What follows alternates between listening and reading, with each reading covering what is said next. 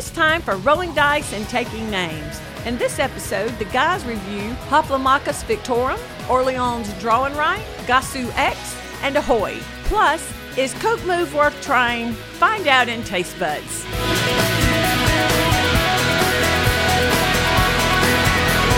Is Taste Buds worth listening to? Good morning, good afternoon, good evening. This is Rolling Dice and Taking Names, episode number 284. A Pirate Looks at 40. I'm Tony. I'm Marty that has no idea what this is. This is a song? It's a Jimmy Buffett song. Well, that's why. Mm-hmm. Up front, I don't understand or get Jimmy Buffett at all. I have friends from high school that I see on Facebook. Every year he comes through Charlotte, they do this big party and they go and it's a big deal. And I guess that's the appeal. I guess kind of like the Grateful Dead when they toured, they had their big Dead tours and people used to get into that. I was never a huge Grateful Dead fan, but I don't get Jimmy Buffett songs at all. That's fair. I don't get some of the music that other people like. The Dead. I don't get the Dead songs, you know? And I'm not a big Buffett or a big Shark guy either. I forget what they're called, his fans. What are they called? There is something with Shark, isn't Parrot it? Heads. Parrot Heads. They're Parrot Heads. Nice, good. And everybody dresses up in like Hawaiian shirts. Yeah, it's fun music. Let's be when you've got your margarita. Music. It's drinking music. I mean, where else can you go to a concert and do fins to the left, fins to the right? You're the only girl in town. So, I don't even know the lyrics. No, I don't even remember what they but it's also we would fit in fairly well because it's only for 50 plus people, I would think, at this point. Right. One of my favorite trivia questions to ask the neighborhood, which we're getting ready to start back up, is name the ingredients from Cheeseburger in Paradise. What's on the Cheeseburger in Paradise? No clue. Lettuce and tomato, French fries. Anyway. I mean, I'm trying to think of popular songs by him. I can only think of two. Cheeseburger in Paradise and Margaritaville. That's the only two I can think of. And the one about the sharks that I just did. Oh, okay, that one. Okay, so I do know. Okay, there's three. Okay, never mind. Well, that's because you're not a fan. If you were a fan, you would know all 320 whatever. Exactly. I guess he still tours? I don't know. I mean, he's got his bar and hotels or whatever he's got down in Key West. Yeah, that's true. I mean, he's actually, he's got all these bars and resorts. As Rob Davios told us while we were visiting them, he's fluffing his money pillow. Yes. Yeah. Don't discredit the guy. The guy has made a fortune off this, and good for him because he doesn't have to make any new music. He basically just goes on very massive, successful tours, replays the old stuff, and reaps the rewards, baby. And actually, he probably doesn't even need to sing. His fans will sing it for him. He could be lip syncing for all we know. That's true. Hey, I didn't know this was a Jimmy Buffett fan podcast. It's pretty cool. People never know what they're going to turn into with this show. Well, it looks, we're going to be talking about a pirate game later. So I said, okay, I need pirate songs. And there was a kid's pirate song, What Do You Do with a Drunken Sailor? I couldn't find the title of that one. And if anybody auto-tunes that, there'll be some problems with it. He just put it out there, y'all. I just did put it out there for everybody. And then I'm like, well, what does a pirate look at plus 50 for you and I? So I was like, he needs to update that song. Yeah, that's true. Oh, I wanted to revisit Tantrum Con real quick if I can. Yeah. So I filled out my Tantrum Con survey, and of course in my comments, amazing stuff. And one of the things I got to do is they said, did you visit the vendors on the survey? Did you fill out the survey? You raised your hand. You did. I raised my hand that I visited the vendors. I did not fill out a survey. You need to fill out the survey. Okay. You need to let them know. So if you attended Tantrum Con and you listen to this show, be sure to fill out the survey so they know just what an amazing job they do. Okay. And how you support them and things like that. But one of the things is, do you visit the vendors? So Marty and I are walking through the vendor halls. We wanted to talk to 25th Century Games. And before we did that, we stopped at a little booth called Arcane Comforts. And this is where Marty picked up his little scented. What did you get? They're wax melts. Okay.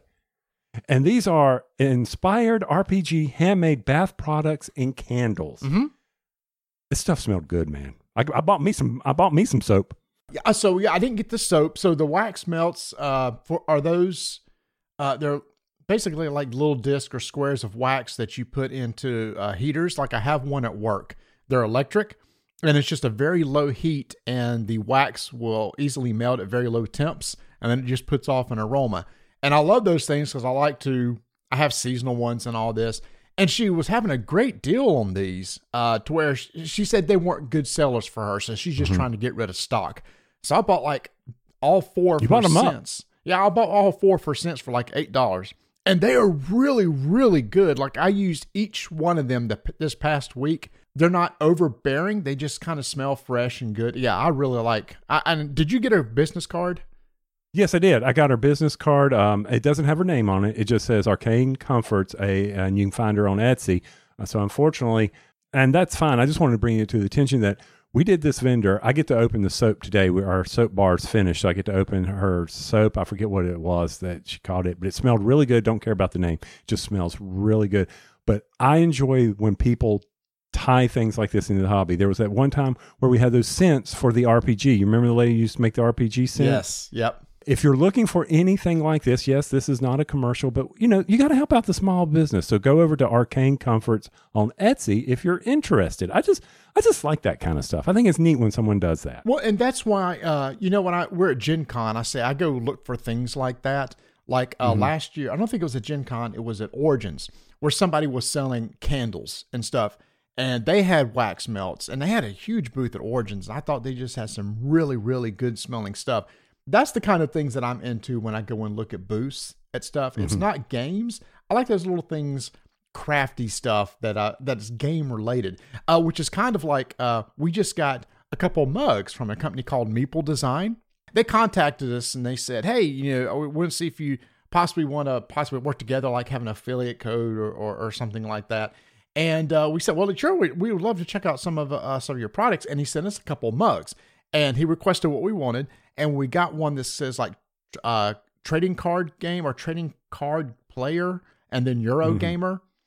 And we each got one. You got the Eurogamer, I got the other one. And they're really nice mugs. They have a really cool design on the front of the mug. They also have the same design in posters. And it's one of those things, I don't know if you looked at their site at meepledesign.com.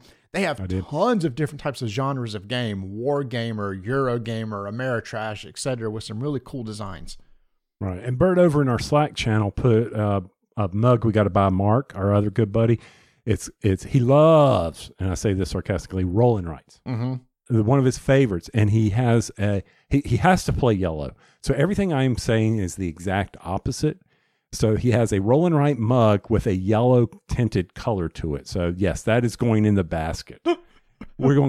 He's going to have to, anytime he comes over in games, I'm pulling that mug out for him. Not that he'll come over here because I live out in the boondocks, but that's beside the point. Actually, I don't. I live near the airport. So I'm not out in the boondocks. You're out in the boondocks. I'm out in the boondocks, yes. We interrupt our program to bring you this important message. We just got some very exciting news that I wanted to share with y'all. Meeple Design has given us an affiliate code. That means by using our code, you can get 10% off all your orders at meepledesign.com. That code is RDTN 10%. Once again, that is RDTN 10% sign. Use that code at checkout over at meepledesign.com and get 10% off your order. What are you waiting on? Go. No, wait. First, let's go back to our program. Then after that, you can go order. Okay. Any HVAC problems? Everything's fixed? Last time you told us, a couple stories ago, we were waiting to hear what the one HVAC unit down in the in the basement had. Yeah. We gotta close this segment out. Well, unfortunately, it's not going to be closed because the guy came and looked at it and goes, "I think there's a leak somewhere." He said, "I don't have time to do it today." He said, "Let me come back in April and let me just service everything and I'll find it then because you won't need it till then." I went, "You're right." So the book is still open on the unit in the basement, but it looks like it's a possible leak somewhere. Don't be going down there now. We got some cold weather coming in. I'm not really up for that, but that's all right. No, it's not all right. Now today is freezing cold that we're recording, but I think it starts moving up back to normal temps after this. So thank goodness, because we've had like a little warm spell here, and I have been loving life. I went out, I played disc golf this week. I just went by myself out to a course, and good. And my arm was really sore the next day. So yeah, felt good. Let me know when you move into my next sport, even though I still have my disc. I've got to get you on the pickleball court. I'd rather play disc golf. I know you would. Well, you're a tennis player, so I'm surprised you haven't moved over to the pickleball arena. There's no pickleball places around here. Your driveway's big enough. We could lay it out. That's true. That's true. No, I would probably play if there was someplace around, but it's one of those things that you got to fight with people for courts and all this. It's not like it used to. When we played tennis, I could just go like to a high school and they just had the courts open and go in and play. Now everybody locks their courts and everything, so you just can't get in anymore. Stupid vandals. I know. No, I'm serious. I mean, that's what made tennis so good. You could just always go to a park somewhere and find an open court, and it's getting harder and harder to do something like that. So I assume pickleball is the same way. Yeah, and we got one in our neighborhood, but it's always being used. Of course. Of course. I'm like, okay, let this fad die. But anyway. That's what I like about disc golf. It's free. And typically when you go, there's hardly anybody there, and you just kind of get to walk outside. It's what I enjoyed about golf at a fraction of the cost and frustration. Until you get your disc stuck way up in a tree. Yeah. That's cheaper than the club that I break after I shank one. Or golf balls. Oh, my heavens. Golf balls, $5 a ball or something. Is that what they are now? I don't know. Somebody was telling me about it. You'd be surprised if you get back into golf how much it costs. I'm like, I don't need this. Yeah. Here's the thing.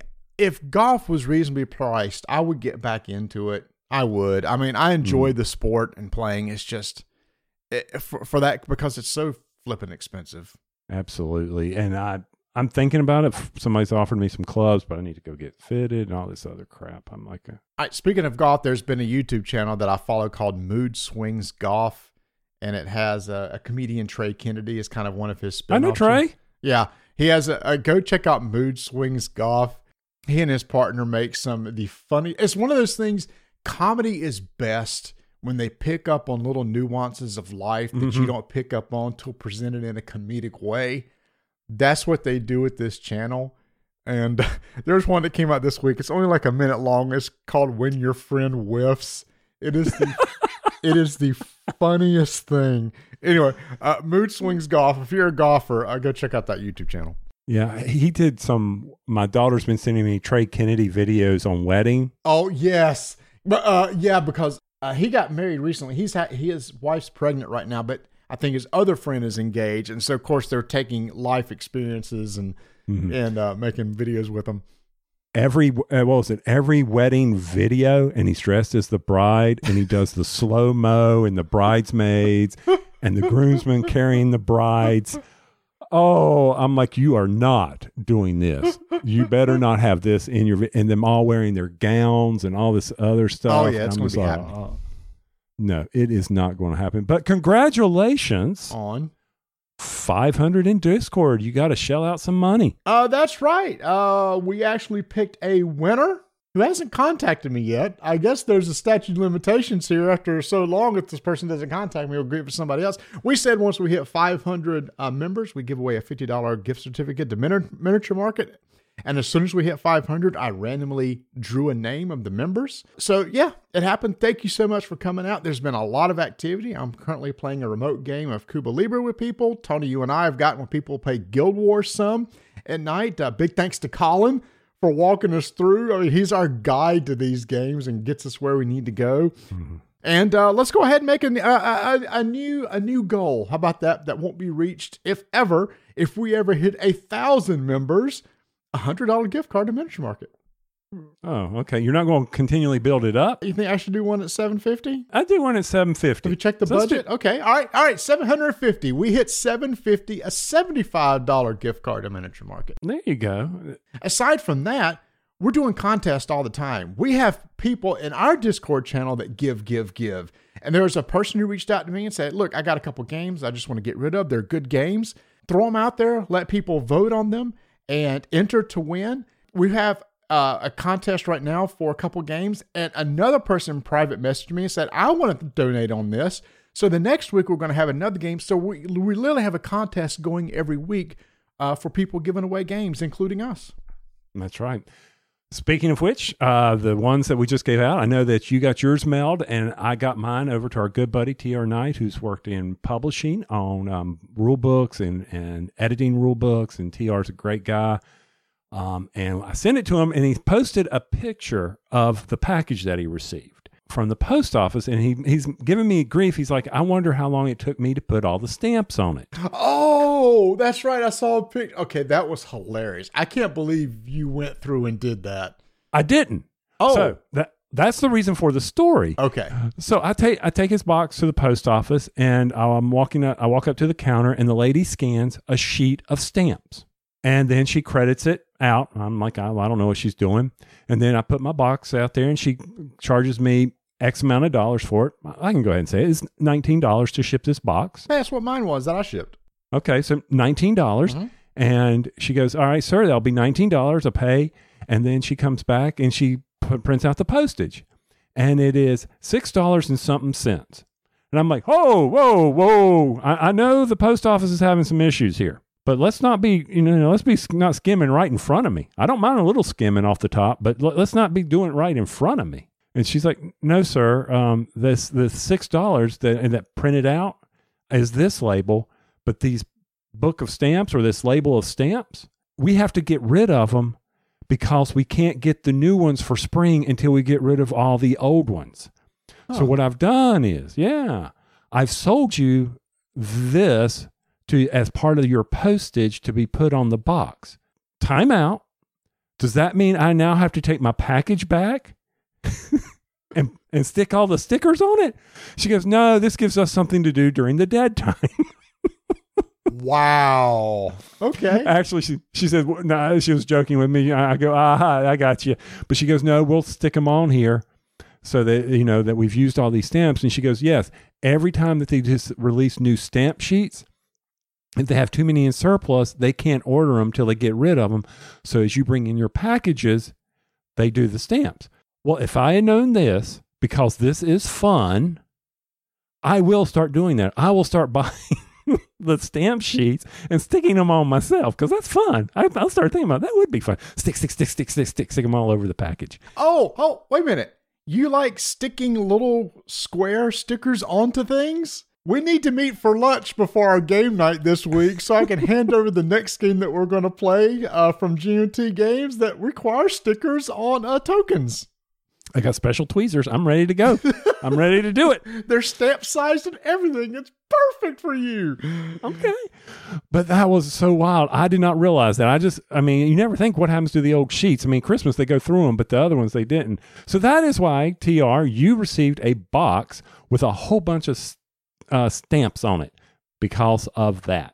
I referenced Rob Davio talked about Money Pillow when we went over there. Mm-hmm. That was so much fun.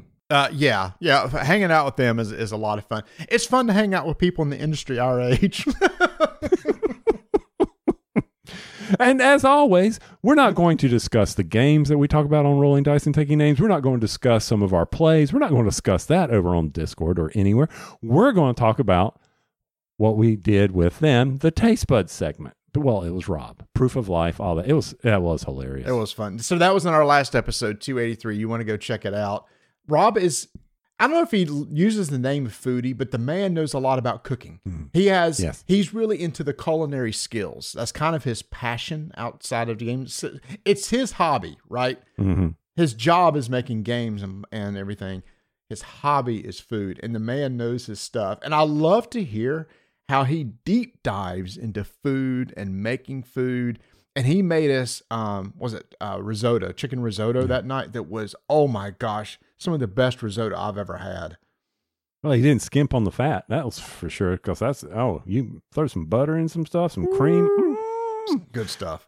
And I thought that was, when you go back and listen, I have to go back and listen to the show because Marty doesn't screw them up anymore, but I get to enjoy them anyway just for the timestamp. And to hear you and I go, woo, that one time, I go, that was Southern. I was like, holy cow. But two things he said that night that I thought were very, that's what I want to do for our stingers. I want to get Davios and put them at the end of the shows. Oh, that'd be classic, man. Just have him send me a list of Davios. But one of the things he was talked about, someone who came up to him in a game show and said, I hope you're not upset with me because we changed the rules of one of your games that we've played and we think it's better. And Rob looks at him and goes, I'm not upset with it. You spent money on it. It's your game. You do with it what you want. He's absolutely right. It's your game. And I get on you for wanting to change the rules. I mean, it's not like they play tested it thousands of times, but we can make it better. But it's your game. You do with it what you want. It's a very mature attitude. Some guy who's been in the industry a very long time, designed a lot of games, and understands it's like, that's not a battle that's worth fighting. You do what you want to do. You have fun. You put money in my wallet, so I'm happy. Yeah. However you want to take, you spent the money. I don't need to tell you what to do. Exactly. That's right. It's a very mature way to look at things. Yeah. But besides playing a bunch of demos, we did get to play the new Seven Wonders Edifice expansion with him. Yes. So you are a huge Seven Wonders fan. Yes. And I think everybody at the table has said, it's been years since we played Seven Wonders. So diving into this new, very, to me, small expansion was fun to check out. Yes. And for Seven Wonders, if you haven't played the new version, it really made it simple to do the combos that you do on building buildings and things like that. I actually brought it out and played it with some neighbors recently. And it was very interesting to try to get through the whole resource mechanic of that game, especially after you've done it so much. It's like, why aren't you getting this? You say it's simpler. They didn't change the rules, or they just changed the card design to make it easier to read and understand what the upgrades are. Yeah, okay. Yeah, by symbols. They put symbols instead of words. You don't have to know that. You don't have to look for the names of the buildings down the cards. Gotcha. And I mean, they cleaned up the artwork. They made the cards all shiny and all. It looks good. This new edition really, really looks good. The card backs, I don't know what that is. It's almost like a foil, metallic sheen to it. I really, really like the artwork and card design. Edifice is a, I don't want to say dummied down, but it is Babel from the first edition, re-themed.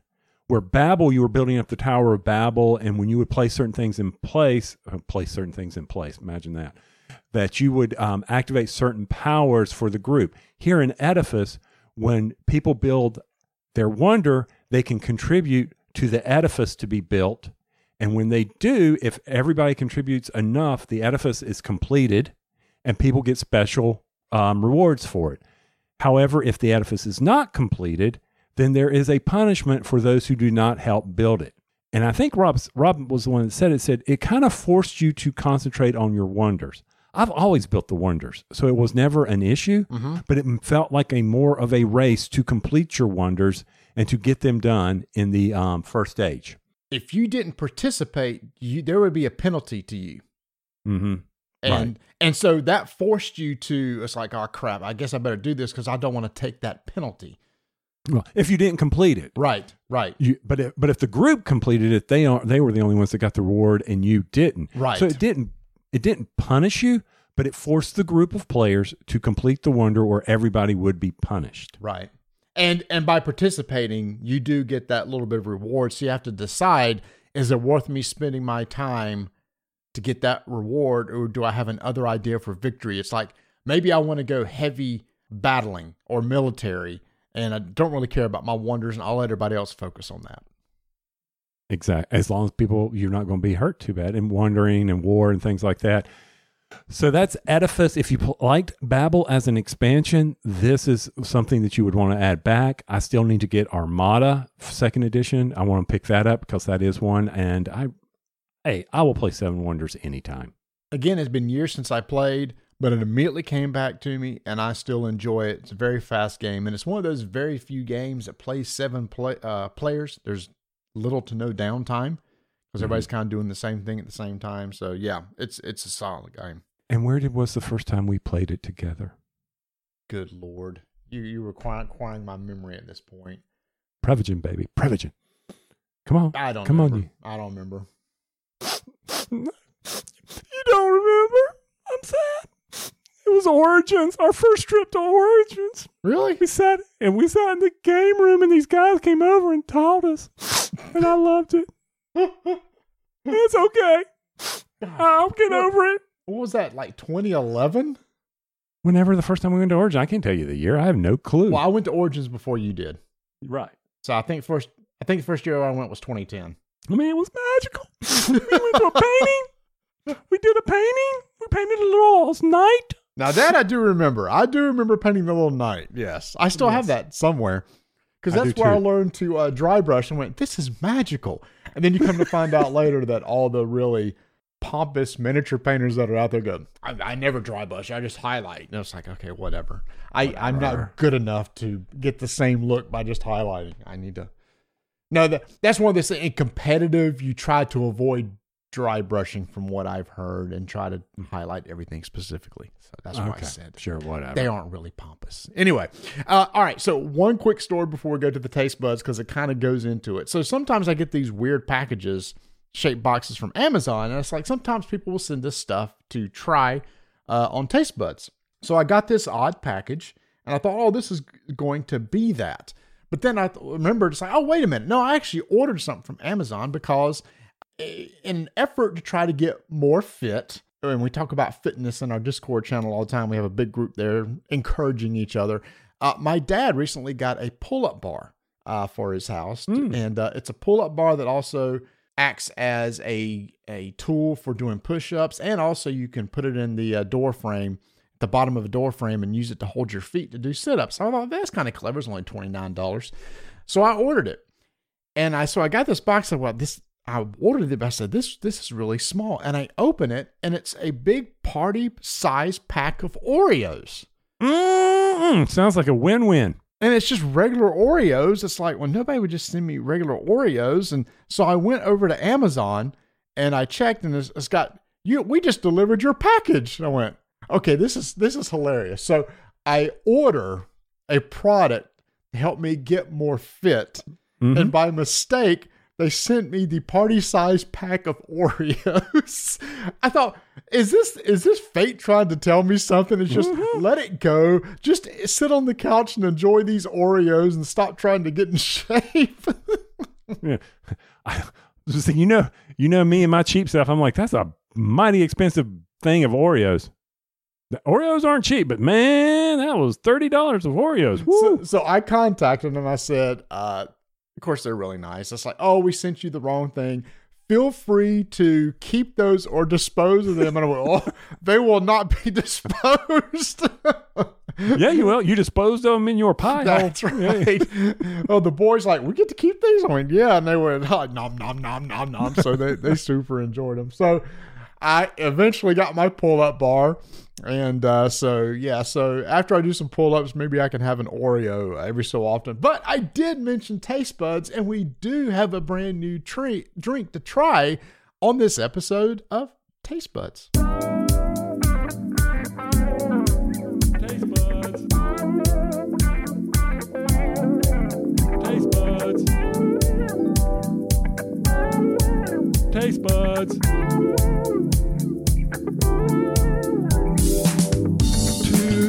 Incredible stuff. Taste buds. Two incredible stuff. Taste buds. They're just a bunch of. All right, so is Coca-Cola just going to keep releasing these weirdly named drinks that mean nothing to do with the flavor? I think this is the last one. Okay, good. I think this was a Starlight Dream and now more. Now, I do like the fact that our theme song is now running through people's heads in grocery stores. Gosh, that is so funny. Somebody joined our Discord channel and they said, they made something to the effect. It's like, I hear y'all's jingle and it sticks in my head with Tony singing it. And I went, awesome, it's working. Yeah, so you're going through the grocery store and and you see some taste buds. Yeah, I can do that. Two incredible studs. Yeah, I posted a picture of us from Tantrum Con on our Facebook page, and I put two incredible studs. For people who don't listen to the show, they were very confused. It's like, no, I'm not calling us two incredible studs. That's just the line that we have from the jingle of the taste buds. My wife even pointed that out to me. That's kind of narcissistic, isn't it? I go, no, it's the theme song to the thing. And she goes, the what? I said, hold on, timestamp. Boom. What did she think? She goes, why do you do this? For the enjoyment. Same reason why I play games. It's pure enjoyment, Just baby. fun. That's right. All right, So what we got here? What's it called? Move? Yeah, move. You got to get moving. It's move, and it's Rosia. I can't read that right. Rosalia. Rosalia. Yeah. So first off, they put these out in these cans that I can drink in 2 swallows. I've seen bigger ones since you gave this to me. Yeah. Okay, these are the only ones I found at Walmart and Aldi's and Harris Teeter. 7.5 ounces, baby. That's 2 drinks. Yeah. All right, here we go. All right. Smells like vanilla again. It 100% smells like vanilla. I think they redid Dream. They just said we got too much Dream flavoring over here. What are we going to do with all this extra syrup? I just call it another name. You ready? All right, here we go. It's vanilla. It's the same thing. It's vanilla with a hint of something. Do they ever tell you what the flavors are? I don't know. I don't care. I know I say that a lot here. I don't know. I'm going to look it up while you discuss. Transformation flavors reminds me of Dream. It's all it does. I mean, I was hoping for something limited edition. I think it's the can that's limited edition. I don't think it's anything else. I think they are. They've got the same syrup sitting around waiting. And they're like, hey, this didn't sell. We need to rebrand it. Where's the marketing guy? Starlight, Dream, and Move. So I found an article that said, does it really taste like rosé? I don't know what rosé tastes like. My first sip of full sugar version of Coke Move reminds them of bubble gum. I don't get bubble gum from this. There's no way that's Hubba Bubba or Big League Chew. No, I don't taste... Or Super Bubble. I don't taste bubble gum at all. No, I just taste the vanilla. Somebody said, no, it does not taste like rosé wine. No, it tastes like vanilla. Y'all are totally missing the point here. They should get us to write these articles. I know. Where's GPT? I could maybe write it better. But again, it is 0 sugar. So if you're, and I know if you're into diet drinks, some people aren't, and that's cool. It tastes good for a 0 sugar drink. It does. I don't know that I'll buy it. It's kind of like, it's one of those things, cream soda. I love the first 2 swigs of cream soda, then I just can't take it anymore. That's funny. I'm finishing up on my Dr. Pepper strawberries and cream. Mm-hmm. That's still good. That's still good. You still like that? Yeah. I'm not going to buy it again, but it is still good. I like that one. I was surprised at how much I like that. All right. So the 3 Coca-Colas. And before we get out of here, I saw Peeps on the shelf, and you and I, we got the special taste on that one, and they released it. Oh. So you remember, what was it? You had to do a funny picture, and they sent us Peeps. Yeah, now I can't remember. I did 2 funny pictures. Oh, the funny picture with the Peeps was me on the lawnmower. And I got that one. The other one that I won was the maple syrup, and that's where I was trying to pour Coke and syrup into a can, which I thought was really clever. I'm sorry, that was a clever picture I took. Yes, it was. Instagram. And so clever enough that we won. Yes, you are the man. You're the pitch man. I'm an incredible stud. Yes, you are.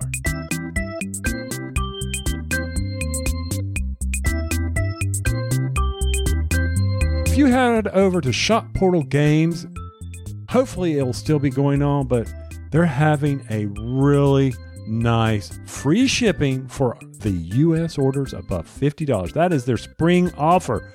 And Marty, I don't know about you, but spring hasn't sprung yet, so I'm not sure when this is going to end. It did for a little while.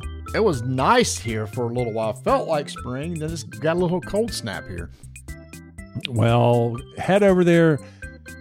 Free shipping on $50. So if you want a 51st State Ultimate Edition, go ahead and get that pre-order in, but it won't. I wonder if that free shipping would happen. Ignacy really needs to write his own commercials. Or get Chat GPT to do it for him. Brazil Imperial, great game. 11.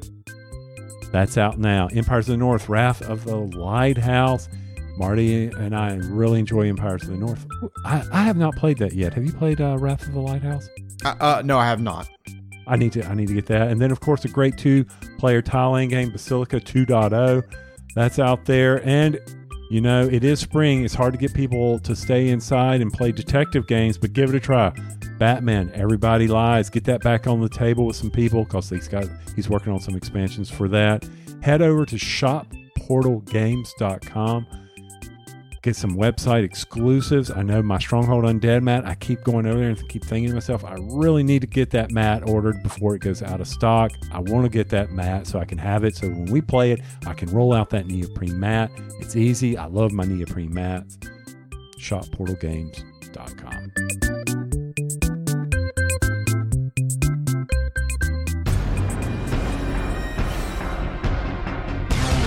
Five-minute initiative begins in 3, 2, 1. Tony, I don't think you or I has ever played the very popular bag pulling game called Orleans, right?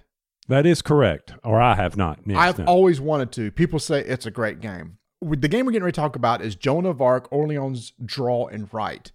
So I'll just say right out of the box, we cannot compare the two games together.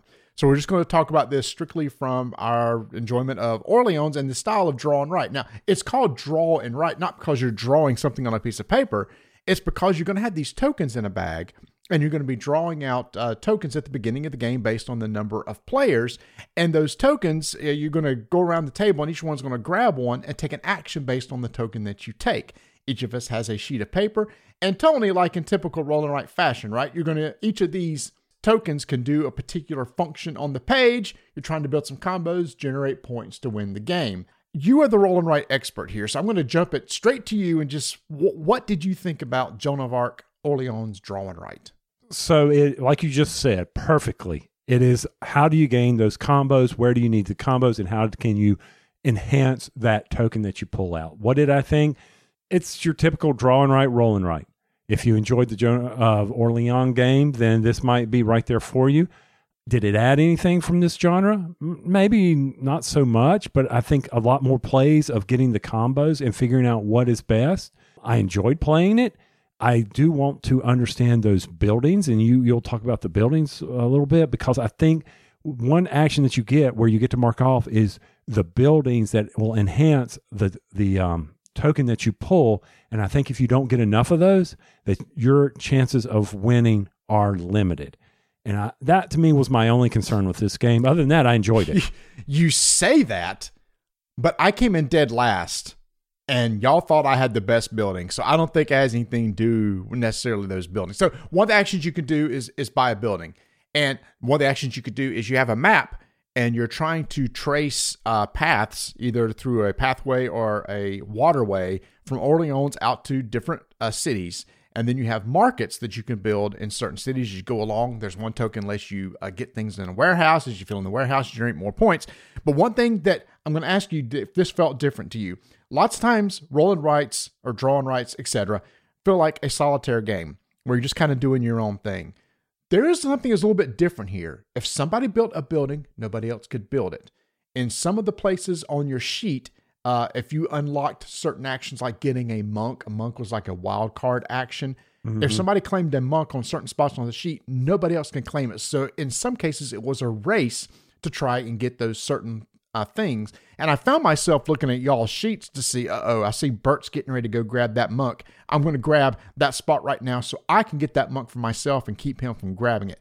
Did that aspect of the game feel different from a draw and write, of locking people out of being able to do things on their own sheet? Absolutely. You needed to see, because you wanted to stop them from possibly doing the various location combos that we were just talking about. You don't want them to do that. You need to diversify, and you didn't want them to go there. So you're absolutely right. I felt like there was more interaction than the solo version of solo games that you would play like this, where you were just marking your own sheet and not worrying about what everybody else is doing. But anytime you have this drafting mechanism, that should be part of your strategy. Is what can I do? It may not be optimal for me, but it's not suboptimal, but I need to also prevent other people from achieving the goal so they don't wipe the floor with us. You know, another thing I like too is the action of drawing things out of a bag, because there's a set number of different types of tiles that are put into the bag. And then at the beginning of the round, you're going to pull out a certain amount that's not going to be in the bag that round. So you can count how many tokens are in the bag. So different from a roll and write, where the dice you roll could be anything, anytime. You kind of know, oh crap, there's less of this type of tile in the bag this round. So if it comes up in the draft, I'm going to grab it because I know there's just less of those in the round. I like that too. It added a little bit more depth and strategy. Yes. Well, and I will say there was the fill one beneficial deed follower circle up at the top of the sheet. And if you're not looking at the sheet, people won't like, oh, what are you talking about? If you pull a token and you just don't want to take the basic action and you have not completed with these beneficial deeds, then you get a more powerful action with that token. And then if you complete a certain area, then you'll get a special reward for it, like a monk which is the wild card. So I think, I enjoyed that fact that, oh man, I got stuck with the person who would normally just take a good in the warehouse. Oh wait, if I go to this beneficial deed, they get to do a warehouse and maybe a travel action. Mm-hmm. So I thought that was very important as well. I like how they did that so that even if you are stuck, you're not really stuck. You just got to be careful of when to use these and don't use them all up. Yeah. I also like, too, is that the first player changes each round, and the tokens you draw the bag is number of players plus 1. As the first player, you always get the last token, so you get to do 2 actions per turn. So, and it's gonna work out to where everybody gets the same number of being first player, just because of the way the tokens are distributed in the bag, and you play over a certain number of rounds based on the number of players. So, I was never a big fan of roll and rights, but some of these really clever games, like this one, the pinchback riddle games that have been coming out, adding a little bit more depth to these style games, have made me more intrigued. And what draws me to this one is there is more player interaction than I've seen in other of these style of games. And I like the deterministic of drawing tokens out of bag, of knowing, because you can count, of what's left in that bag, so you can kind of plan ahead. Yeah. And probably my biggest nit of the pick, what it is, the fact that the icons on the sheet, they were kind of hard to read because it is so small.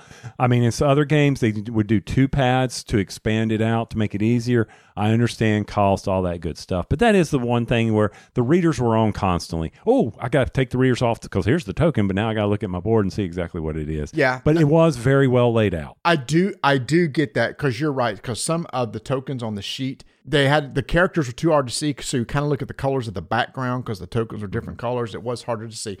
One thing about variability I really do like, the sheet has a section of the buildings that you can buy, and they progressively get more expensive over the course of the game, or the different levels of buildings. Those can be randomized every game. You have a whole set of location cards that can be put out in the middle of the table. So the way the market for the actual buildings is laid out can change every single game, which adds some good variability also. Mm-hmm. Another part is when you're traveling, you got these various towns that you're visiting. The first person to visit there or take the action to visit the town or get the market, establish a market in the town. Yeah. Establish a market. No one else can do it. So if you're building a road or a seed route to there, and then suddenly Marty takes that, then I've wasted my time. Good news is I didn't lose so much, because during those items I got goods that I can then put on my sheet that can help me accomplish other things. As you travel, you get things as you travel on a pathway. But again, that's one of those things you're looking. I was doing that too. I was seeing what paths you were going on the maps, and I was taking a different direction so that you wouldn't grab one that I was getting ready to take. Yes, enjoyed playing it. I like where this is. I like the simplicity of it. Find the combos. I don't think with the location cards that will come out later, this will keep the replayability up of this game, and definitely the interaction is higher than most games. Wait a minute, you don't think the location cards keeps up? No. Did I missay it? The location cards will keep the replayability up. Yes, I agree. Yes. All in all, very good game, but it is a draw and pull, mark on a sheet, get the most victory points type of game. That's what it is. I agree. It plays in a 3-player. We play like 30 to 40 minutes. It's a fast-moving game. Mm-hmm. Might be a little bit of AP when you're looking at what's the best effect, because when you take one of the tokens, like you said, it can be used in multiple places on the sheet. And because you are interacting with others, you may spend more time looking what other people are doing. So there might be a chance of the downtime. But again, I like this because it is a little more heady. And it really does make me want to get the actual game of Orleans and try it out. So maybe we need to throw that on a list to play sometime and play an old game and see if it is still good for us. That is Joan of Arc Orleans Draw and Write from designers Ryan Hendrickson and Reiner Stockhauser from Capstone Games. 5-minute initiative is complete.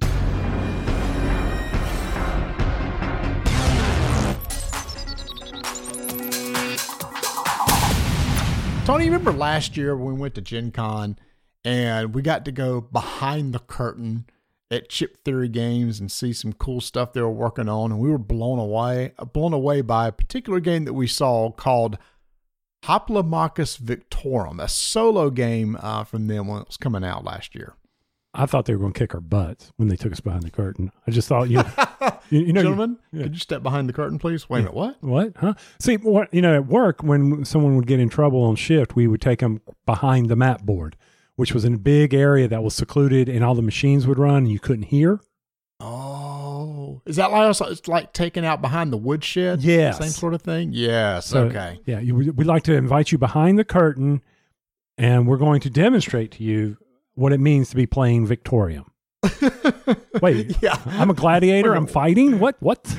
Hey, this is a legit dice and gladiator game.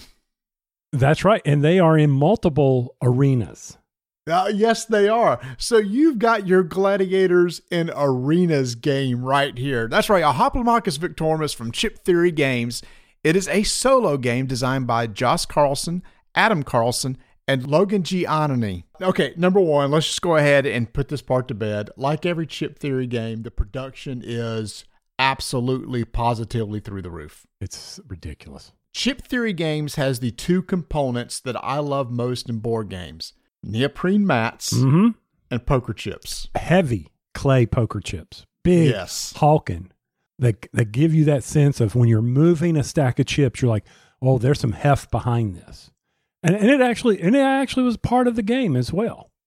Yes, it is. It is.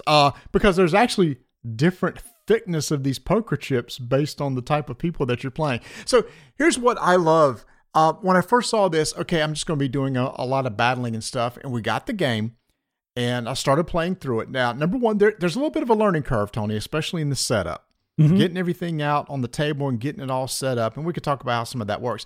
But generally, here's the story, is that you are a hero that is going on a journey in order to take on different heroes in different regions with the ultimate goal of going up against one of Pluto's scions. The heroes that you go up against are random. The hero that you pick can be anybody you want, and the big boss at the end is also random.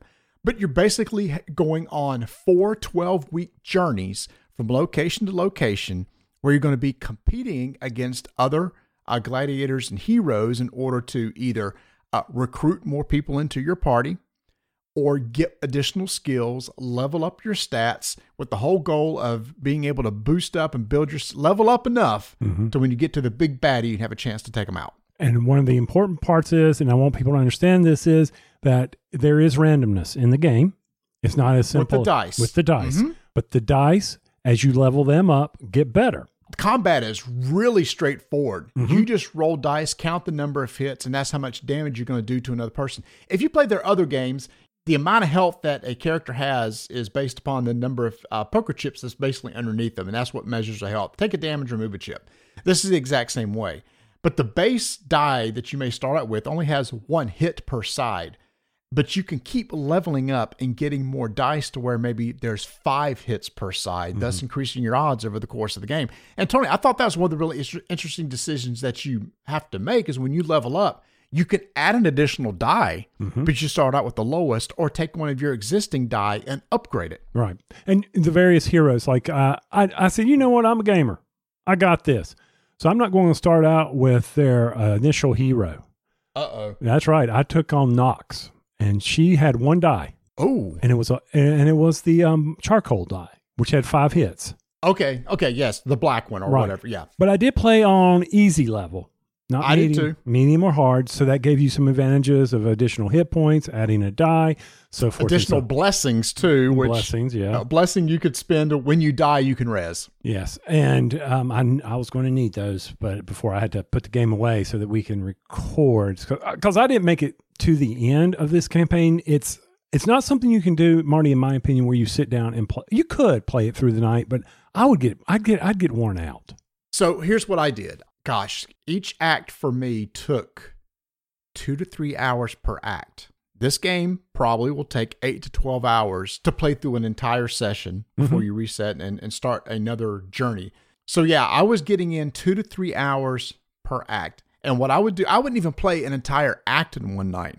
I would sit down, play, get to a point and stop and just keep coming back to it till I eventually work myself through the game to see how the big bad worked and everything. So many hours invested in playing, and there is a little bit of a learning curve of going through a turn structure and how a turn works. But once I got going, I was moving pretty quickly. Honestly, the only thing I was getting stuck on was abilities. Mm-hmm. The different cards, your cards and everything had certain abilities, but they have a nice reference sheet to be able to look up what those abilities do. Yes. Now, it's important to note that as you're playing the game, and Marty's absolutely right, you are exploring this world. Beautiful map. We've already discussed that you're moving a marker along, and you are encountering various events as you travel throughout the world to eventually reach your ultimate goal. And I looked at it as I'm a hero, a demigod, and I am here to save everyone. Mm-hmm. But in order to get there, I've got to show my worth, and I've got to be able to recruit others into my fold, not just the basic neutrals. I got to bring other people with me. I was like, okay, let's go to a bloodbath. Let's really go all Spartan on this. So there's 3 types of events. There is the bloodbath. Bloodshed. Bloodshed. It was a bloodbath when I played it. There was no shedding. It was a complete bath. It was a bath. It wasn't a shower. You were submerged in blood. It was ugly. Then there's the sporting events. Mm-hmm. And then there's opportunities. Mm-hmm. The bloodshed is one where you are basically just going in an arena, eliminate, you've won that event. But it will take its toll on your people. Yes, 100%. So yeah, go in there. You put together a party, mm-hmm. and there's 3 decks of cards that you're going to be drawing cards from. One's an opportunity deck, one's a sporting event deck, and the other is the bloodshed. When you pull that card, there may be certain events that happen during this particular event. It'll tell you how many of the enemies you deploy, how many of your people in your party you get to deploy, and battle to the end. But what's interesting too is there's an additional rule of where you are. So each of these locations in the world, and there's 8 of them, has a special arena, a special mat, basically, that you have in play. And each arena has its own special rules. And those rules come into play, which adds so much variability to this game, depending on the event that you're taking, who you're going up against, mm-hmm. and the actual arena that you're playing in. You got that one going on. You talked about the cards. Let's just say I wanted to do a sporting event. There are various sporting events. There's King of the Hill. There's Capture the Flag. There is more variability from that standpoint, and based on the event that's before you for the sporting event, you can say, okay, this is what I will be doing. Now, on these cards, Marty, and you mentioned how this works, how you build out your team, and also mm-hmm. how the rival builds out its team. Correct, yeah. This was, I thought, pretty ingenious on how this worked, because the rival, it lays it out for you. Here's who you're battling against. Oh, and by the way, your team also has this, tactics. And this is another thing that you have to put in, like the ability to do special powers. I thought that was mm-hmm. pretty darn cool. So we had the bloodbath. I'm sorry, I know it's not bloodbath, but bloodshed, sporting event, and opportunities. Now, this is what I kind of screwed up on. Okay, I should have taken more advantage of the opportunities. Yeah, so you draw 2 cards with an opportunity, and you're going to put one in your camp on your major. So you got a big mat that you're kind of tracking everything on, and then little smaller mats that go in the middle that represents your arena. Opportunities are basically, here's a goal, here's a quest. Mm-hmm. You meet this quest, you get something. You get a bonus. You get an extra skill or something like that that you can take along with you. So I usually had several of those in the queue, and would try to work on those as I play through the game. Right.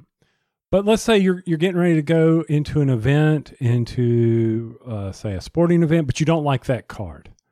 But I really need to move through that land. But I really don't want to play King of the Hill. What do I do? This is interesting too. Most games, you have a face down deck. The deck mm-hmm. is, you get to see the top of your deck. So you know exactly the next event and the conditions that you're going to be doing. And so if you, like you said, if you see something you don't like, then you spectate. Mm-hmm. You say, yeah, I'm just going to watch. If they want to go kill themselves, let them go kill themselves. If they want to go play King of the Hill, you go do that. And there are certain advantages to spectating that will help you. One is heal up. I needed to do that. Yeah, one is heal up. Mm. One thing with the spectate, there's several things for you. If you're at a location and you don't like the event that's coming up, when you spectate, You can discard the current event card, draw 3 cards, reorder them, and put them back in the deck. Mm-hmm. But you have to raise what you called your Scion influence of the act that you're in. Every 4th increment of that influence, you have to draw a Bane, a hidden Bane that could either be something that you put into your camp that's something that's ongoing bad against you. Maybe it's an extra baddie that you get to have to put in the draw bag when you're pulling out rivals, or it's something that will affect the rivals. For example, I had to take a Bane and put it into my bag. If I drew the Bane when I was filling out my rival team, it would say, oh, by the way, guess what you get to do? Double the health of the first rival in the party. Ooh. That was a bad one. And I drew that a couple times. And that could be very well, I mean, these aren't your basic neutral guys because every arena has a special faction that you're going against. Very thematic too. When you go into a locations arena, typically one of the rival members is somebody from the local area. And you have this nice, super nice place on the table to hold all your chips of each of the locations, plus the cards. So you're going to pull the top chip from the current location. That's the local hero that you have to go up against. And then it'll probably make you draw blind out of a bag that's actually going to be changing over the course of the game because the local hero that you just fought against at the end of the event goes into that bag. Yeah, that was disappointing. But with a sporting event, if you win either the Capture the Flag, King of the Hill, the third one you didn't mention was the sparring event where you have to defeat everybody else except the main guy, the Tribune, which is the local hero. I'll explain why that is a big deal in a second. You can recruit one of the people from the team to come over to your side and come into your party. Mm-hmm. Now, you only have a limited number in your party, but guess what? Over the course of the game, you can increase the size of your party. Or what you can do is, we talked about those tactics chips, which are actually little poker chips. If you win in one of those sporting events, you can also get a new tactics chip too, which are extremely useful. Yeah. The Tribune, why I pointed that one out thematically is if you beat the local hero, basically you just embarrassed him, and he's not happy about that. And as a result, your health drops down to 1. So that's the interesting thing. I didn't want to beat the local guy, but I had to deal with everybody else. But usually the local guy was the strongest. I mean, there's a lot going on here, but for the easy side of it, I mean, it's really travel phase. Moves the marker to decide which event you're on, and you are on a path that it will be determined to go to the various areas. And there's harbors and all this other stuff that you can reference in the rules. Then you have your event phase, and we just went over that. It's either going to be a sporting event, an opportunity, or spectate, and then you go into a cleanup phase. Rinse and repeat. Mm-hmm. So once you get down the main concepts of the battling, the game just flows. It really does flow. Also in the cleanup phase is where you mark off 1 week on your board. The reason why is you only have 12 weeks to get to your first Primus and fight against them. So you have to look and say, okay, well, this first random Primus I drew is over on this island, so I need to plan a path to where I can get over there by the 12th week and have my big fight against them. Mm-hmm. After you fight them, you start the next act, reset your weeks, then you have 12 weeks to get to your next location.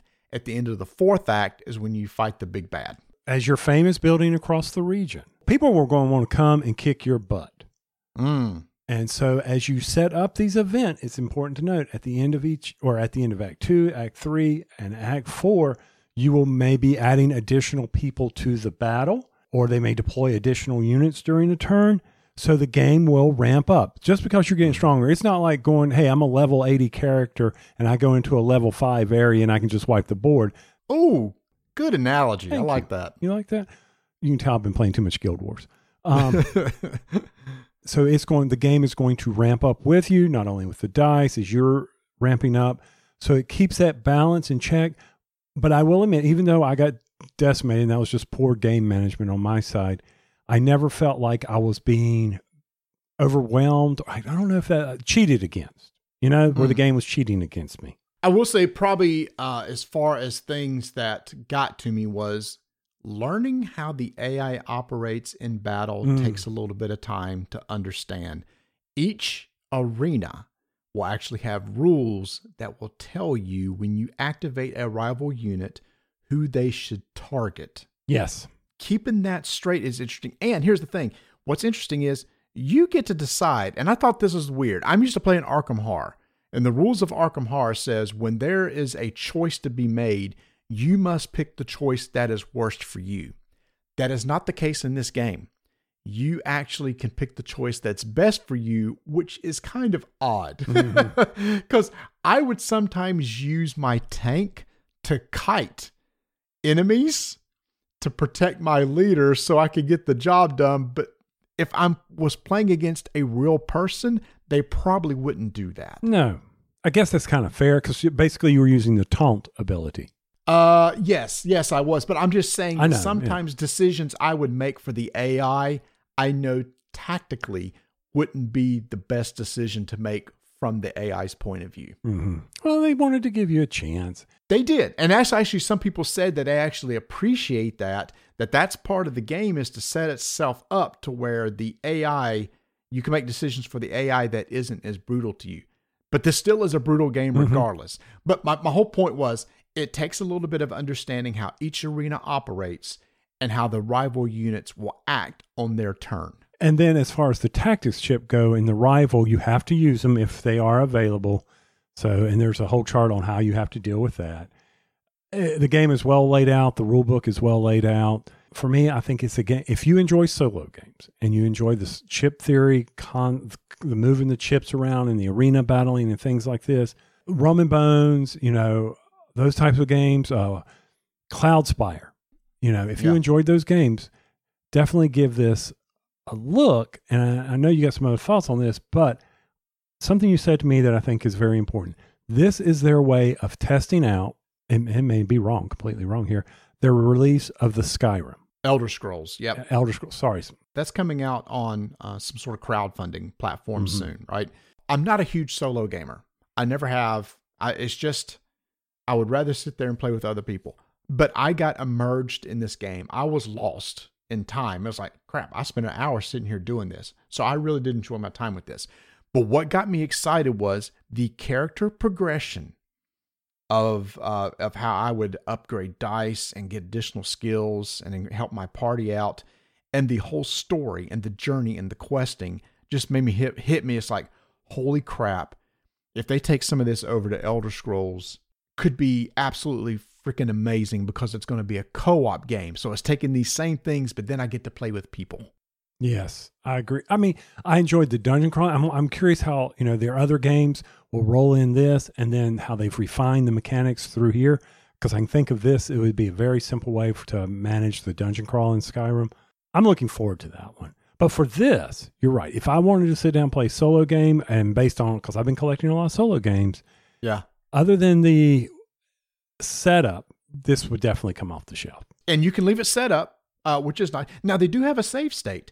And in the rules, they actually say, okay, you've played for 3 hours and you want to save the game. Put this here, put this here, put this here, put it back in the box. And when you pull it back out of the box, it's set up and ready to go, sort of deal. Now, the next thing, Tony, that we should get to the table is Hoplomachus Remastered, which is a PvP, which I have a feeling the combat's going to be exactly as we've just seen, with a lot of the same skills, except you're going head-to-head against other people. Okay. We can do that. And just use the same nice mats, nice poker chips, except now you're just going head-to-head. Now, you said, if you're a solo gamer, you really like this. I will say, this is pricey. This is $150. This is only solo. Mm-hmm. So you need to decide if you're a hardcore solo gamer, and you think you can get the hours into this, maybe you want to invest the $150. But if you don't think so, then pause. This is a heavy investment. I wouldn't just go drop $150 hoping that you'll like it. I would watch some videos of people playing it, listen to other people that are more intelligent than us, give you their thoughts on the game, and then make a educated decision from there. Or maybe go to a con and see if you can demo it. Mm-hmm. So I agree. That's a big sticking point, the 150, especially for me, Mr. Old Tight Wallet here. But just thinking of the term replayability, all the heroes, right? Oh yeah, eight different. I think there's 8. Each region has a hero. Yeah, just can't count it in the back of the book. When I think of this as a role-playing game and a video role-playing game, here I am with a character slot, and I'm going to bring him through the various phases. Because I've bought the game, let's say. I can then say, oh, let's see how good he is. He's going to go battle all the Scions or something like that, just for the fun of it. Or you can say, okay, now I'm going to take this other hero that I didn't play with, and I'm going to bring them up. Then, of course, there's 3 levels of difficulty that are out there for you to start at. There's a lot of game here that you will be getting for $150. Now, a lot of it's obviously the production. I mean, again, the production is stupid good. One thing I'll just touch on because it just hit me. One thing about all these different units, they all are they're your typical classes that you see in games. There's a ranger, there's a tank, there's a melee. Each of those may have different skills and abilities, and that's where that really nice reference sheet comes in. So as you draft additional people to come onto your team, maybe you realize, oh, I need a range guy. Oh, this one can shoot 2 spaces away. Oh, this one can move 3 spaces. Oh, this has a lot of health. All the units are extremely varied so that you can build your team out like in a typical video game RPG. I need a range guy. I need a healer. I didn't see a healer. No. There might be one in there. Well, there's some tactics that allow you to heal. No. But anyway, I need a range guy, and I need a melee guy, and I need a tank sort of deal, and I need this ability, and I want that ability. So you can build your team out like that. I do think this is a good analogy to a video game RPG. I think they captured that, which makes me even more excited for Skyrim that they're coming out with. So one thing I'm flipping through the rule book here, and one thing I did not come across, I didn't see line of sight rules. I never really worried about it. There was definitely some movement rules. You can't move through these units and stuff like that. Yeah. But the line of sight really wasn't that bad about so who you could shoot through, who you couldn't shoot through, and everything. Yeah, because I was sitting here thinking about my archer. My archer's sitting there with a bow, and my hero's in front of him. Duck, ding. Yeah, which you can do. Mm-hmm. And they have concept of elevations. I don't know if you got to some of the arenas. Some of the arenas had a platform that you were on, and if they were on the platform, they got an additional die that they could use to roll against people that were below them. Well, of course, they got high terrain. That makes perfect sense. And I've got high ground. I got high ground. I've got the higher ground. Is that what he said? Yeah, and there's one thing that said one has a trident, and you pick up the trident. You were facing the trident. It would do additional damage. Once again, lots of gameplay modes. Yes. And each hero also has a set of skill cards that over the course of the game that you can earn. And when you do that, you can look through them and pick one that you want and then specialize your hero. I tell you, the more I talk about it, the more I get excited for not only this game, I'm almost ready to get it back from you and start playing through it again because I just had such a good time with it. But it does get me super excited about character progression in Skyrim too. And it will be coming back to you. First off, I don't have the setup room that you do. So I'll let you set it up and have fun with it and continue yours. And maybe if you ever get tired of it, it'll show back up. But it's also a good exercise. The box is very heavy. Pick up with your legs. Do not do it with your back. So yes, back to just wrapping this thing up. Let's wrap it up here. If you like solo games, you're okay with the price point, understanding that there's a learning curve, but once you get over that initial hump, it's going to flow very quickly. Look into this game, Chip Theory, and also you can integrate the one Marty just talked about, remastered. It can also be integrated. Yeah, so for me, again, y'all, I am not a solo gamer. I rarely, if ever, will sit down and just pull a solo game off the shelf and play it. It's just not my style. But I got lost in this game. And Vanessa can tell you, I just sit over there for, so one time I sat there like 2 hours just playing because it moves so fast. And it's like, oh man, I need to stop. But man, if I just go to this location over here and it's the sporting event, ooh, might possibly recruit that guy. That guy would be good. You start going through all these things and you want to do it. And the battles are quick. They're really fast. You don't really get bogged down in the battles. No, I mean, it's a bloodbath. Yeah, it's a bloodbath. So, yeah, so that's it. Hoplomachus Victorum. It is out right now from Chip Theory Games. I'm interested in getting the remastered version on the table to play PvP, and you could be for darn sure. Tony and I already talked on offline. We are all in on the Skyrim campaign. Mm-hmm. I'm talking like all the stretches, all the extras, all the bonuses. I want it all because I think a co-op game of this quality and play style is just going to be right up our alley. Oh, completely agree. The wallet will be opened.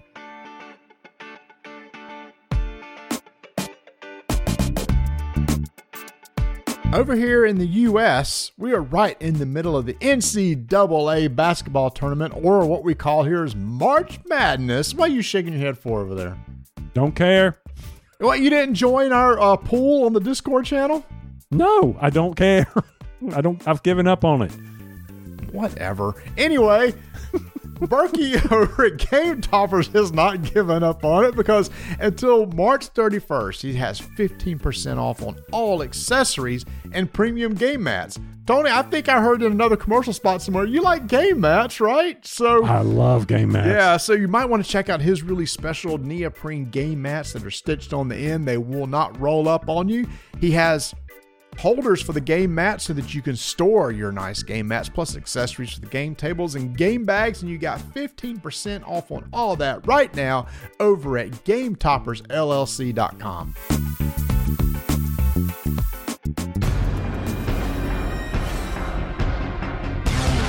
Five-minute initiative begins in 3, 2, 1. So we got to play a card game sent to us by Hachette Board Games. And this is from developer, sorry, we are French, one of Marty's favorite developers just because of the name. Just call that name. I'm sorry. So, quick side note. Somebody in our Discord channel says they cannot read the name Hachette without thinking of the clip that we play of Danny saying it now. So that's become famous too on the show. Oh, so much fun. Anyway, back to the game. The game is Gosu X, which is based on Gosu and Gosu Tactics by Kim Sato. And I already said a developer. Sorry, we are French. This is a card game, two-player card game where you are going out there trying to battle one another. And the first person to win 2 battles is the winner. Except I do like this, that it is not just battling. There actually are a couple of the win conditions that we'll talk about in a second. That's one thing that drew me to this. And I also want to highlight this too. The thing that caught my eye about this game, 2-player card games, yes, we love. The art is absolutely amazing. And when I saw it, it's like, I don't know what this is, but I want to play it. So the art's by David Sitbon. Amazing job. It will immediately draw you in just the art itself. Then beyond that, we got to play what I think is it the standard 2-player card game. And I think that's what we want to get across is, it's another 2-player PvP card game, but how is it different? And I think, Tony, that's what we want to highlight, some of the differences in this game between some other games. First off, you get to choose, you get to draft your clans. There's Smash 8 clans. Up style, right? Yeah, smash them up. It's the Smash Up style. You have 8 clans, and then you're going to draft. Each of you are going to end up drafting 3 clans that you shuffle together, and that's your deck for the game. Right. And in the clans, there are 8 troops, 5 heroes, and 2 immortals. Mm-hmm. And these are based on levels. So as you are putting out your army, you have to put your troops in level 1. Then you have your heroes in level 2 and your immortals in level 3. And you have to build them up. And one of the most unique mechanics of this that I really enjoyed is that in order to do this, you have to have someone supporting a card below supporting the one above.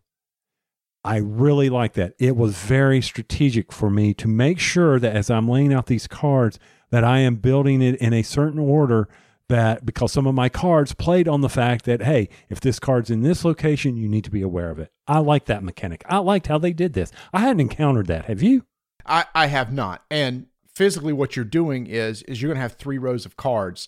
The first row can be 5 wide, and the level 1 troops can only go there.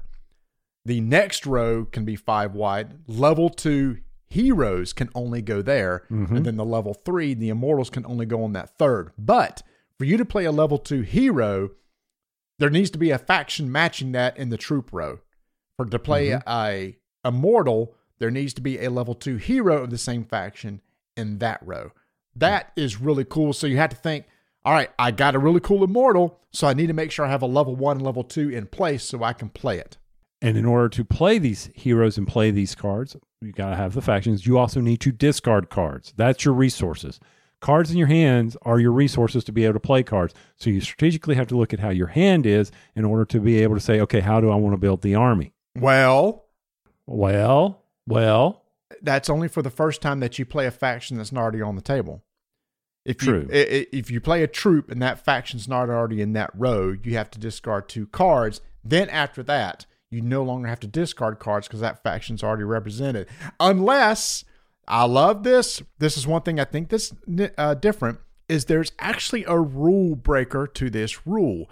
Because what you have is on some of the cards, you have what's called a shift cost. If there's a level 2 card in play, and let's say it has a shift cost of 2, you can discard 2 cards from your hand to play a different level 2 card from your hand in place of that one. So discard it and play this one instead. And that can break the rule of requiring that same faction to be in play. So if I have a level 2 that I don't have a supporting level 1, and I have another level 2 in play the shift cost of the level 2 card and put this other card in play in its place. So that's how you can start to get different cards on the table. Yes, and that was the one mechanism I was not grasping very well. When I play it again, I will be using that. Oh, I was using it extensively because I can't get the level 1. Well, I'm going to sacrifice this guy to get this into play. What you're doing is you're going back and forth, taking turns. You're playing cards. You have a couple activation tokens because some of these cards have activation abilities where you can spend an activation token on a card to take a special ability on a card. Some of these may allow you to, if I spend a couple of these, maybe you can get an extra activation token. And if you ever collect 5 activation tokens, that's another way to win the game. Mm-hmm. And you're going to actually keep going back and forth till both of you pass till one person passes. Tony, I like this. When one person passes, the other person only gets 3 actions they can take. And that kind of is limiting because you did that to me a couple times where you forced me to only be able to take 3 more turns. And then after that, there's going to be a big battle where each of us are going to add the strength of all the cards on the table. Whoever has the most strength gets a battle token, and then we reset and go again. And one of the ways to win is to get 2 battle tokens. I still lost. I don't care what I did. I lost. And the third way is to actually get 15 cards out on the table that are face up. And if you do that, you immediately win the game. And I say face up because one of the clever things you can do is capture people's cards. When they're captured, they flip face down. When they're face down, they no longer can use the abilities of the cards. They can no longer add to the strength in battles. So you've got all these ways to not only manipulate your side of the board, but manipulate the other side of the board too. And Tony, all 8 factions are totally different in how they play. So strategy at the beginning of the game is drafting 3 that work well together. But the cleanup mechanism is also very, very big. At the end of the round, the Song of the Dead. When it plays, you have to remove, first off, you have to release captured cards without triggering any effects. Release them means turn them face up. Face up, sorry. The player who won the great battle sacrifices half of their cards in the play, rounded up. And then the next player who lost the great battle does the same. And in order to release these cards, they must be open, meaning they cannot have a card. They must have no card to their right, nor can they have a card above them. They have to be open. And placement in the tableau is very key for this. You may have played somebody at the end of the round that was huge, big, but when the great Song of the Dead shows up after the great battle, you're going to lose them. And that sucks. Yep. But it is your choice. How you open up cards, that's very important. Yep. So placement of the cards is extremely important. Between those things, the 3 different ways to win, the way that you actually lay out your cards on the table, to me, it is different enough to where I think this will actually stay on my shelf. It plays quick. It should. Plays quick, 30 minutes. It's going to be a different game every time you play because you draft 3 different factions. Playing it's a totally different factions. Oh, I didn't mention this. This is cool. The 2 factions that aren't chosen, they have tiles, and you flip them over, and what it does is it affects the table or game for the entire game. I know we're running long on this 5 minutes, but I do want to bring up something else. It's a card game, so you got a glossary of terms. But the design of these cards is great. Certain terms will have certain colors, which you can then link. That little things like that, Marty, really make a card game shine. Like Force of Will is on a card. You can find it easy because it's red on other cards. And then it's also in the glossary terms as red. And I had a card that said Force of Will. But when you're drafting, you can see the various strengths of the decks and they show you what terms are all in there. Very well designed, very easy to understand, but you do have to look up these terms. But it's a card game. It's going to happen. That was going to be my thing too, is there are a lot of terms in the glossary. There's a lot of abilities and you will constantly be looking. I know I was. Even if I'd use it multiple times, I keep going back to the glossary and reading those. And then as you play different factions, you're going to run across terms that you haven't seen yet. Keep the glossary handy for a while because you're going to constantly be looking up how these abilities work because they aren't written on the cards themselves. The most amount of rounds that this game could even go is 3 rounds, right? Mm-hmm. That's the most that could be played. The shortest could be 2 if somebody wins 2 battles in a row, or unless somebody is able to win from the other win conditions. I do like the activation tokens. Oh, the activation tokens can also give you additional cards. On your turn, you can spend an activation token to draw a card, or spend 2 to draw 3 cards. So they can also be used not only to activate abilities on cards, but get additional cards into your hand. So if you do not have enough 2-player card games in your library, recommend this one. This one is fun. The artwork's amazing. It's quick. It's easy to play, and then tear it down. No issues there. So it's a fun game, Gosu X, and that is for Sorry, We Are French. Brought to you by Hachette Board Games. 5-minute initiative is complete.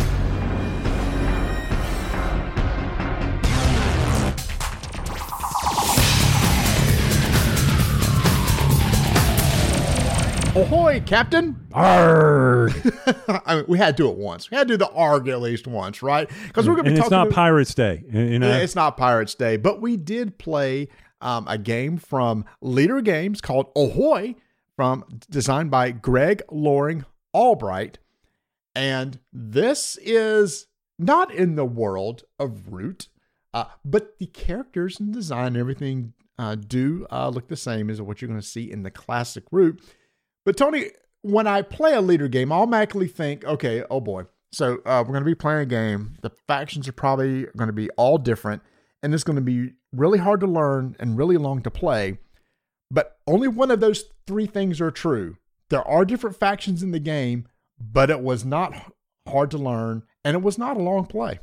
No, it was not. It was one of the probably faster games. When I started reading the rule books and watching the video on this, I'm like, okay, this is not your typical leader game from that standpoint. Mm-hmm. I was like, okay, this shouldn't be too bad to get to the table. Shouldn't be too bad to have to explain it to everyone, the various factions and their various abilities. And I appreciate y'all looking ahead before we got there.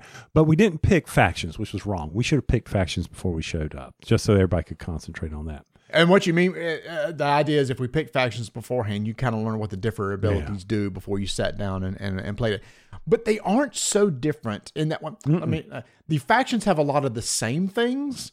So you only have to look at a couple things that are actually different between the factions. And there's really only 3. There's the Bluefin Squadron, Mollusk Union, and then there's 2 smugglers that operate the exact same way. So I don't want to go into all the various factions, but I think the key components of this is for the mollusk and the bluefins, you are trying to gain territorial control of the seas. Area control. Yeah. And if you do, you're going to score points based on the areas you control. So you 2 are going to be trying to jockey for position. Yep. Meanwhile, the smugglers are trying to gain fame in delivering goods throughout the 7 seas or 8 seas or how many seas we've got here in this world. And when you do, you will gain fame for doing that, but you will make that island, that area, more valuable, more prosperous, thus wanting the bluefin and the mollusk to come in and battle it out. So you're trying to drive their battling to leave you alone so you can go off and smuggle some other stuff. It's a tile laying game, so you're building the map. I like that. So there's your replayability. As the game is played, you're actually putting out tiles when you explore, so you don't know. You have no idea what the map's going to look like, but taking Explore allows you to set maybe the map up the way you want so that you can try to exploit that area if you can. And the islands have various icons on them, which determines the smugglers where they can deliver the goods, pick them up in one area and deliver them to them. So and the market where you can buy stuff, which I like too. There's a market that when you're on the island, if there's a card in the market that matches the same icon, you could potentially buy it, and it gives you additional abilities. Right. Those are your crew. You gotta get your ship with your crew there. Rolling dice. Yes, that's one thing I like the best about this game. At the beginning of the round, you're going to roll your dice, and the values may enable you to do certain abilities on your board. Like some abilities require a certain value dice. Some of them don't require any values, particular values at all, which are good. So you don't need them necessarily sell, which is a very common thing, is just to move. You do have a currency gold that you can use to manipulate the value of the die. If you really need that 5 or 6, you can spend the gold to spin it up to that and use it that turn. So on your turn, you're going to spend 2 of those dice, taking actions, and you're going to continue around the table till everybody has spent their dice. Now, the Bluefin Squadron does have 1 extra die, so they basically get to go one last time in every round by spending their final 1 die. All right. And some of the key differences. First off, Bluefin Squadron, they are the heavy gunners. They have strongholds, so they're going to sit, turtle, that kind of stuff. So important to know about the Bluefin Squadron. Also, their player board has some more restrictions on it from the standpoint of loading cannons, which is how you fight. If a player has cannons loaded, you're going to fight. The Mollusk Union, probably one of the big key difference about them is they have these special plans, these cards that they get to draw throughout the game. They give them some abilities, some ways to break the rules or to cause chaos on the high seas. The smugglers, on the other hand, we've already covered them. Mm-hmm. They're going to move around the board delivering stuff. One of the mechanisms of this game that I really liked is the tailwind capability. And if you place a die in the tailwind slot, you may port immediately to a tile that matches that die. I like that ability, Marty, because it lets you quickly move around the map, but it also adds key strategies when you're placing the tile. It does, because sometimes with that tailwind, you and I would be on separate sides of the board, and then I'd have to notice, oh crap, Tony can use a tailwind to jump directly to where I am. So I need to protect this region. Now, I played as the Mollusks, and one of the things they have is comrade tokens. A lot of their thing is getting ready comrades to put on the islands, because the comrades add strength when counting area control. The more of those you have, the better chance you're going to be able to take control of an area, whereas you have the strongholds and stuff and the ships that added to your control of taking over a region. So I had the cards and the tokens I was trying to get out on the board. Meanwhile, you were just dropping ships all over the place, and you had 2 cannon loaders on your board while everybody else just had 1. I do like how the combat works. If you can spend a die to load a cannon with any value. If a cannon you can. Bluefin could not. He had to have a 5 or a 6. Oh, he had to have 5 or 6. Thank you. So I could spend anything that I want. So could the smugglers. What's important is when you go into a region, and if your cannons are loaded, you will fire against everybody in that region. If you go into a region and your cannons aren't loaded, but somebody else's is, a battle will ensue there. The purpose of the die is the person who has the die can spin that die down any value they want. Let's say they're sitting at 6. They can say, I'm going to spin it down to 3, which will add 3 to the roll of their die. Each of you roll off, the higher wins, and some damage is dealt, and each one deals damage a little bit differently. Typically, it's taking out a ship, or maybe taking out some of my comrades, no. The main thing is probably dealing damage to the actual ship itself, where you take these little damage tokens and drop them onto your board, covering a space. That means you can't use that space anymore until you take a repair action. The repair action is a special one that can never be damaged, but it wastes an action, wastes a die. Or you can go into a port area or the repair slot, and you can then repair your ship there. There's special places on the tile, but you're actually having to waste a move. How would you get gold to buy crew or to spend the die? You have to, it's on the board somewhere so whenever you move, you anchor. Marty, if he's at an island, will drop comrades. I'll drop patrols as the Bluefin. But if I drop where there's a gold token, I pick up that gold. There's wreckage out on the board that can damage your ship. So you have to value, okay, if I go through the wreckage, I can get the gold, but I'm going to take damage. That's not going to hurt me because Marty hasn't loaded his cannons yet. Plus, he's on the other side of the board. Oh, wait, he just loaded his cannons and he tailwind over to me. Thank you very much. And I'm now going to be battling in the next thing. Play till someone scores 30. Do your final end scoring. See who wins. This game is one, just like Root, where knowing the various factions, understanding how they're going to be played, will help entice the game. It's a give and take. What is it? I want to say it's like a tug of war. I don't want the smugglers getting too much fame, but they need to get fame because I need to have that area control higher or the game would become a slog. So I want to enhance them. Did you? I don't know if you said how that works. You did? Okay. Yeah. When they deliver smuggled goods, they increase the die on the tile board, which enhances the area. So yes. Yeah. I don't know, Marty. It was very challenging at times. I was conflicted. How? Because I didn't want the smugglers to gain fame, but I needed him to gain fame. No, I know. You want them, especially in your regions that you control. You want to influence them. But here's the thing is, as they drive up the value of regions, that makes you and I fight even harder over those regions because during that score round, you're just going to add up all the dice values of all the regions you control and get that many points. So one thing that is very interesting too about talking about this game ramps fast. So the first round, maybe you score 2 or 3 points. And next round, maybe it's 4 or 5. Then in future rounds, maybe it's 8 or 9. And all of a sudden, you're there at 30 quickly. The game picks up pace as you go because those scoring rounds at the end of your the turns are big. They're big and swingy at that point. So you and I are fighting aggressively over those high-value dice region at the end because that would be enough to actually tilt victory one way or another. And it did between you and I because you happened to grab not only one region, but very smartly grabbed another region that was like a 2 or 3 value die on me. And that 6-point swing on that one region alone is what got you ahead of me. So at the very end, you snagged the victory for me, but Bert ended up running away with it because he was smuggling like crazy, and you and I did not do a good job of keeping him in check. And also, the smugglers are also vying for who's going to have control in an area, so they're placing cards under tokens. That helps their in-game scoring, and I think that's where it is. When the smugglers have hit a certain value of the region that you want to stop them. So you and the mollusk union have to work together while you're also battling one another to get control, but you need to slow down the smugglers and say, okay, you're done. You are not going to deliver any more goods because I don't want you driving up your fame anymore. I don't want you vying for who's going to have control in this area to get those in-game points. So I've got to slow you down. I got to go attack you. Meanwhile, I got to go defend my area and keep the mollusk union or the bluefin squadron from gaining control and taking that away from me. So, yeah, it's a tug of war. That's what makes it, to me, honestly, one of the better games from leader games that I've played. For me, it's better because Root is a longer game.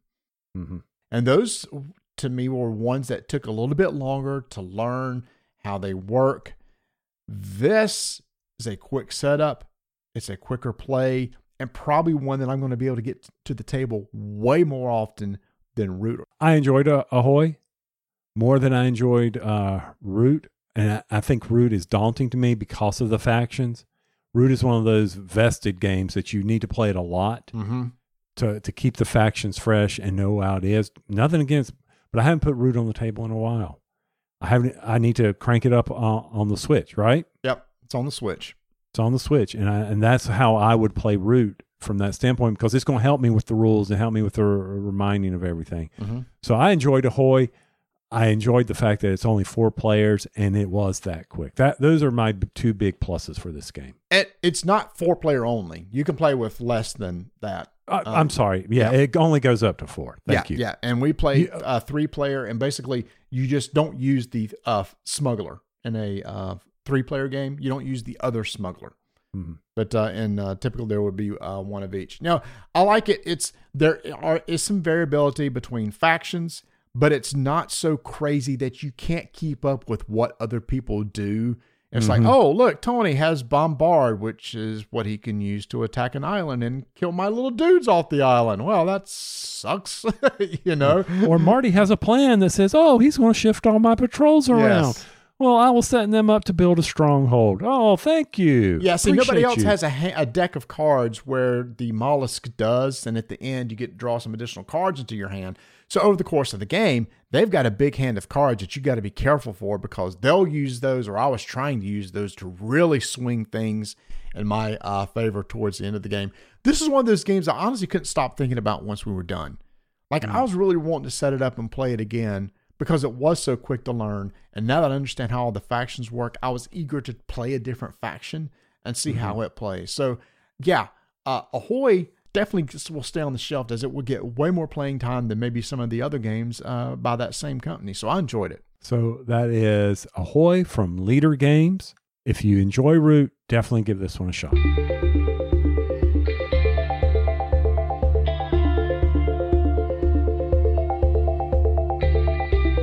Oh boy, Tony, have you seen over at Miniature Market? Daily deals are back. It's back, baby. Daily deals are back. People are talking about in our Discord channel, because when a daily deal pops up, usually somebody will post it's like, oh man, should I get this game? Is this a good one to get? Which means that you now need to check miniaturemarket.com every day for their daily deal, because you never know, something might pop up that you might be interested in. It might be a game, or like when I'm looking at it, when we recorded this, it might be, I don't know, 16 along a certain area. They have the Talisman editions up, and they've got everything from that on sale right now. So it's not just a game. But yes, the daily deals are back. So yes, I'm over there scrolling, waiting for the daily deals to hit. And then they had a huge sale recently where a bunch of stuff was on clearance. I even saw, I almost pulled the trigger on Seafall Legacy. It was $10. Almost bought it, and I was like, I'll never get this to the table, but I just want it. But I didn't do it. You just ought to, just for Rob Davio, and it's like, I got your game, but I played it totally differently. It's like, that's fine, I don't care.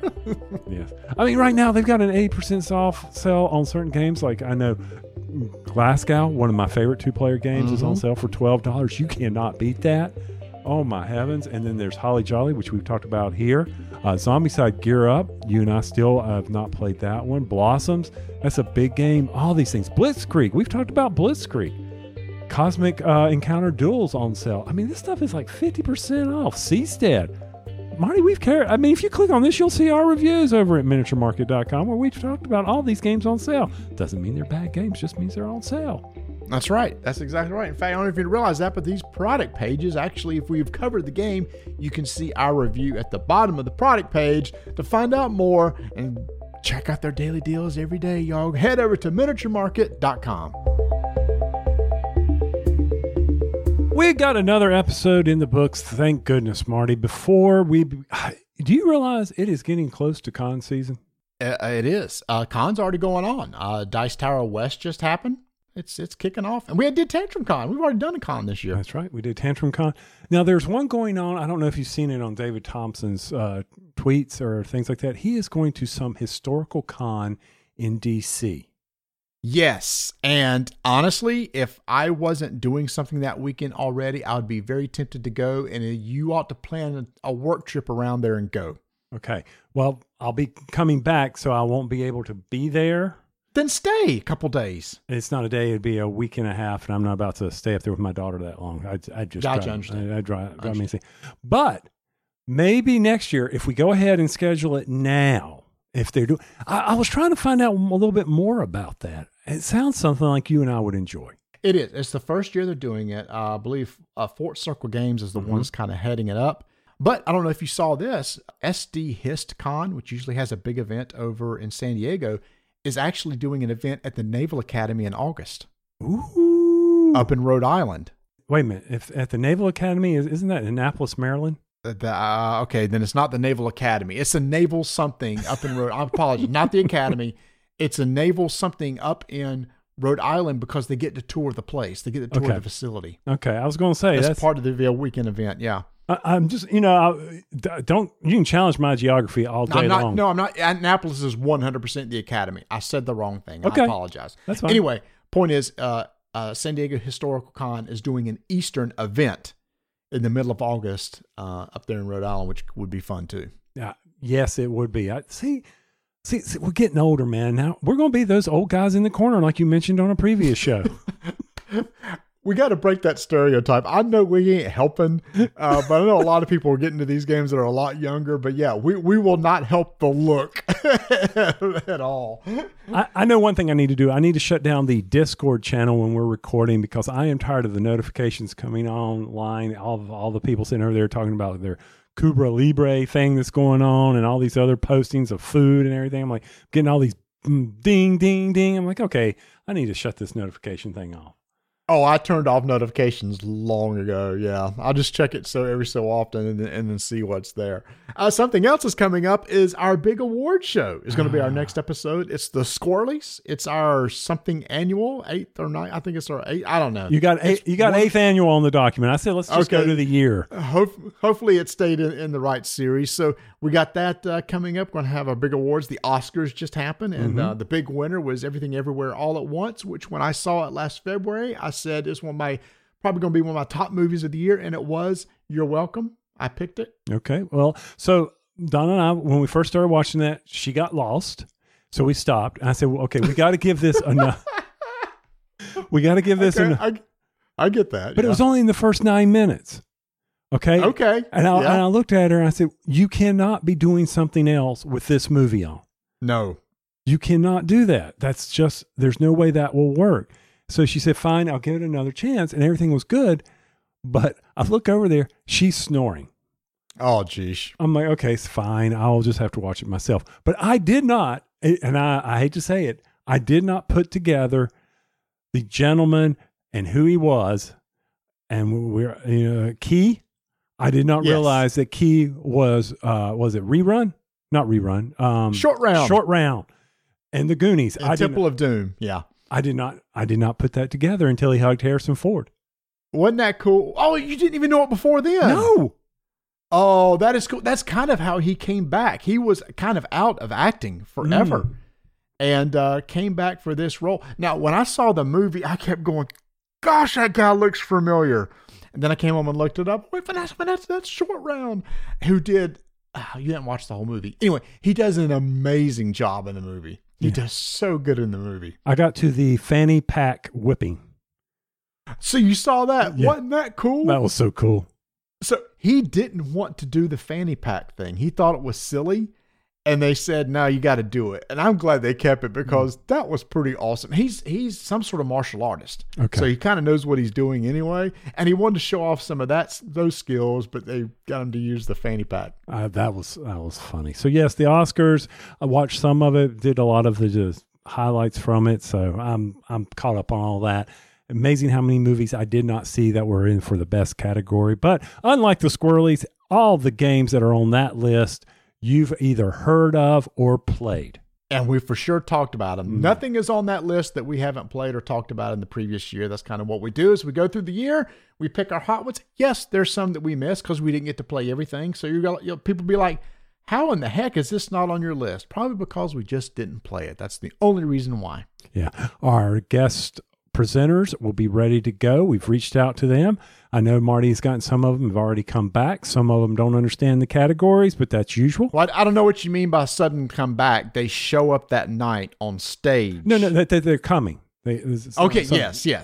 So they've come back and said, yes, we'll be there. Some said your rates are not high enough. You need to provide us more. I understand. Okay, we can bribe. I get that. Sure. I do. But I'm still working on getting my presenter here for my game of the year, which I think is going to be a surprise to a lot of people.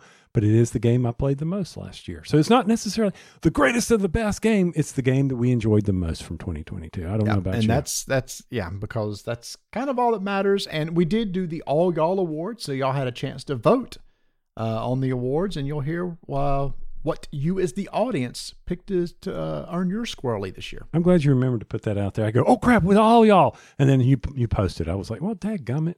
I fell down on my job. I let you do the tallying.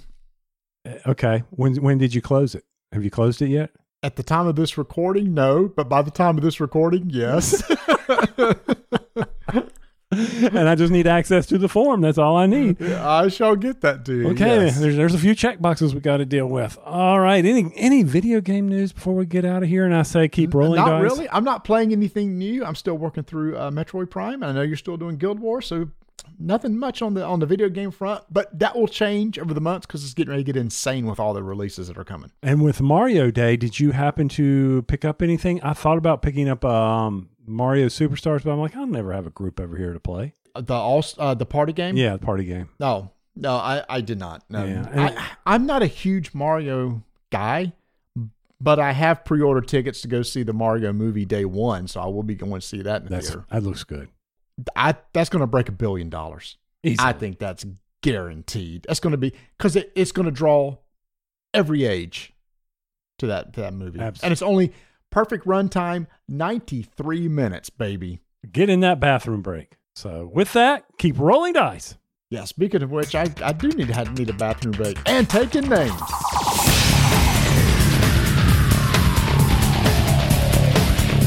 Thanks for listening. If you want to support the show, please do so by heading over to buymeamoonpie.com. You can give one-time support, recurring support. Any help will be greatly appreciated. And as always, please come join us on our Discord channel. It keeps growing every day, and we want you to be a part of it. You know, we just talked about all the gladiators from Victorum and things like that. And in some of the arenas, there were actually beasts like lions. And the Romans would, to prompt the gladiators, they would sometimes put their family members, including their wives. You know what one of the arena combat guys said to the people after his wife got got eaten? You talking about sounding southern? Yeah. No. What did the gladiator say to the people after his wife got ate? Nothing. He was a gladiator. That was a long setup for a bad punchline. The best part was he got it.